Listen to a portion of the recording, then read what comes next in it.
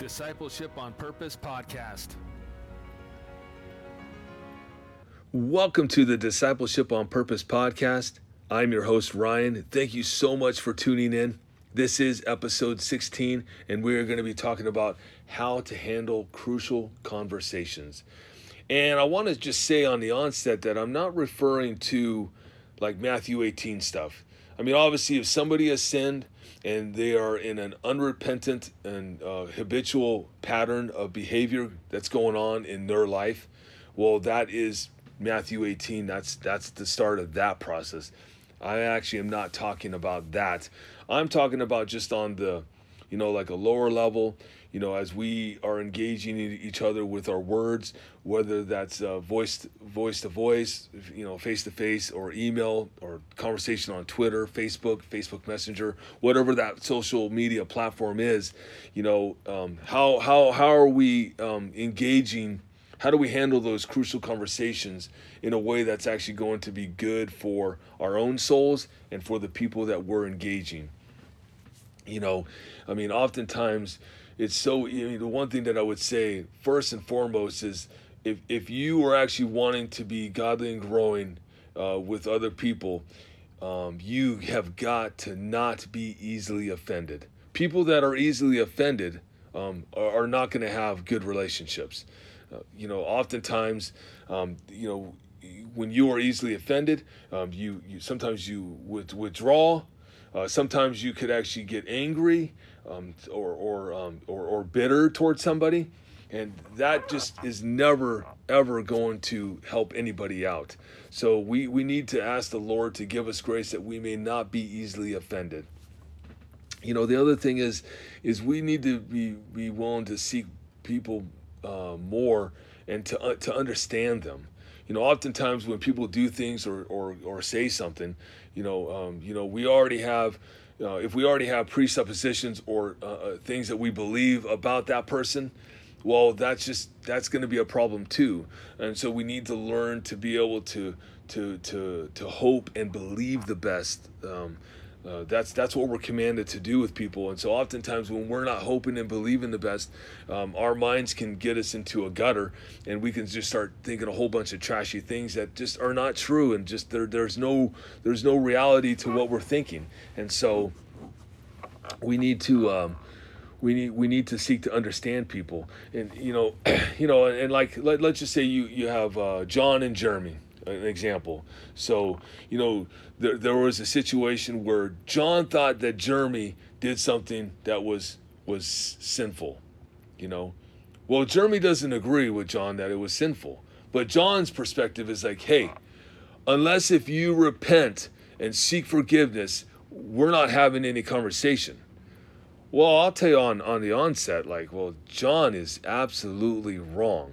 He's like, what kind of, how does that even honor the Lord? I mean, on one level, he's not even interested in taking into consideration the perspective and the mindset or anything that Jeremy might have. And so if John was going to be godly and growing, he should actually seek to understand Jeremy and his perspective and why he did what he did. And you know what? Because oftentimes, if we're getting caught in a situation and we're only willing to take one story, and we're never really willing to go and seek the other side of that story, well, that's only going to cause you problems. I mean, at that point, who's right? I mean, let's say, the story that, John has a story, and that's what he believes. But he's not willing to take Jeremy and understand the story that he has. And oftentimes people in higher places might say, well, that's just gossip. I mean, or Christians in general, that's gossip. You can't do that. Well, no, that's actually not gossip. When you're trying to work through things, gossip is when if I go and I talk about somebody behind their back to somebody else about things that I may not even understand or know, that would be more idea of gossip. But let's say there's somebody in my life who wants me to hold them accountable, and I go and talk to somebody that they know about the situation. I don't think that's gossip. At the end of the day, if you want to be held accountable for something, you should be open book. Like you should have no problem with one of your friends going and talking with somebody about something that we already know. Meaning that's not gossip. I mean, if you're trying to hide something, it needs to be exposed. So, but back to John and Jeremy. So, ideally, what John needs to do is John needs to be willing to work through Jeremy's perspective and seek to understand him, and realizing that there might be more to the story than he's aware of. But if John's afraid of like that truth, he might avoid it. It might be safer for him to say, you know what, I just don't want nothing to do with this. I'm just going to stay where I want to stay and not worry about, what it might really be. Well, no, we need to be willing to own the truth and realize that no matter what the truth is, there might be consequences coming. There might be. And so, but ultimately, if John and Jeremy really care about honoring Jesus, they're going to work through that situation in a way that is that leads to just fellowship. Maybe it needs to lead to reconciliation for them to be able to be back into fellowship. Because obviously, at the point that there's a disagreement, we're in a sense that's not really true fellowship. They need to work through that to where even if they have different perspectives, fellowship is willing to understand that Jesus is Lord, and you know what, and we're going to work through that. But ultimately, that sometimes understanding one another and getting our perspectives, it's going to change you. And so sometimes people are afraid of losing relationships or having to to do more crucial conversations because of that. But that's just a part of life. Another thing is we need to be hoping and believing the best about people. Oftentimes we get ourselves into trouble because we automatically come thinking about something that's just not true. And so oftentimes I actually will encourage and say, hey, let's say you have Caitlin and you have Addison, and let's say Caitlin doesn't really she thinks she already has these thoughts about Addison, and that's where she goes. She's built this up, and so she doesn't want anything to do with Addison. Well, I would tell Caitlin, hey, do you think that Addison is a believer? And if she says yes, then okay. Well, are you praying for Addison? No, and if they say no, well, you need to be praying. But then also at the end of then I go even further. Okay, be praying, but also, what can you do to get to know and understand Addison as for who she is? For you to detach from your let's just say the your thinking that's just not true. Like, detach from that. Seek to understand and know Addison, and at the end of the day, you might be able to come together and think that, man, this actually relationship is better than I could have ever imagined. But if we get stuck in our own thoughts, because somebody offended me or they said this or whatever, like that's not gonna be helpful either. I mean, oftentimes if somebody like was to engage you, whether it's face to face or email or text or even like on Facebook, and they're let's just say they respond to you, and you're like, you just don't agree. Well, have a conversation. That's just an opportunity to further that conversation. We can't be afraid of people. I mean, at the end of the day, if people are only wanting people in our lives who are yes people, that is going to be a problem. You need to be willing to have people in your life who are willing to challenge you and stir you on.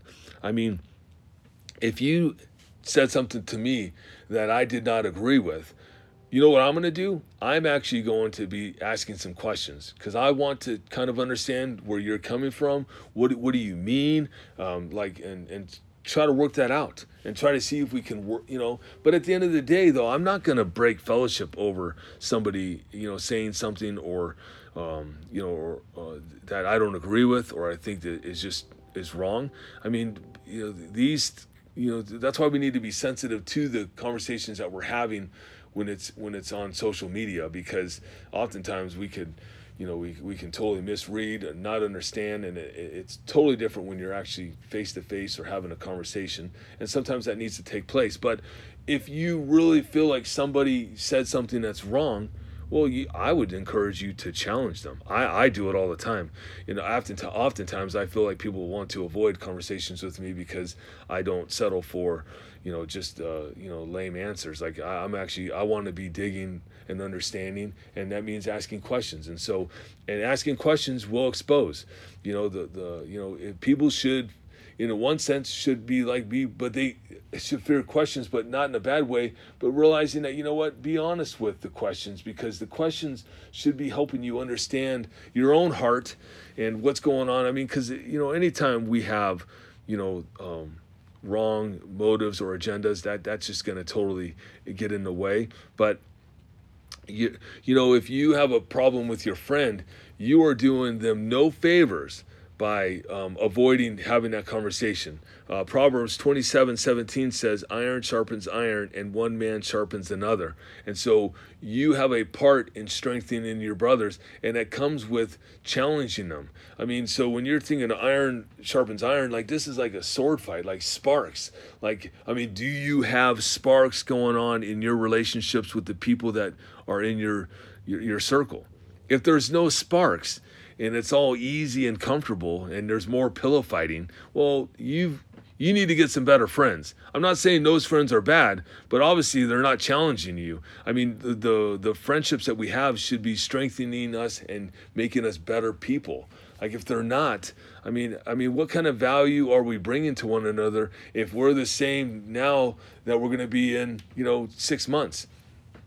I often love the quote that we will be no different 5 years from now than the people that we engage and the books that we read. And so when it comes to people, we need to be making sure that we're surrounding ourselves with people who don't think the way we think, who might not agree with what we think. Those are really good friends to have. I love it when people don't agree with me and have a different mindset or perspective, and it allows me to understand that more. I want to ask questions. I want to get to understand them, and hopefully that strengthens our relationship, because ultimately we're all trying to work out our salvation with fear and trembling, and so we are a tool. But if we automatically come into the conversation thinking, I am right and you are wrong, well, that is a problem.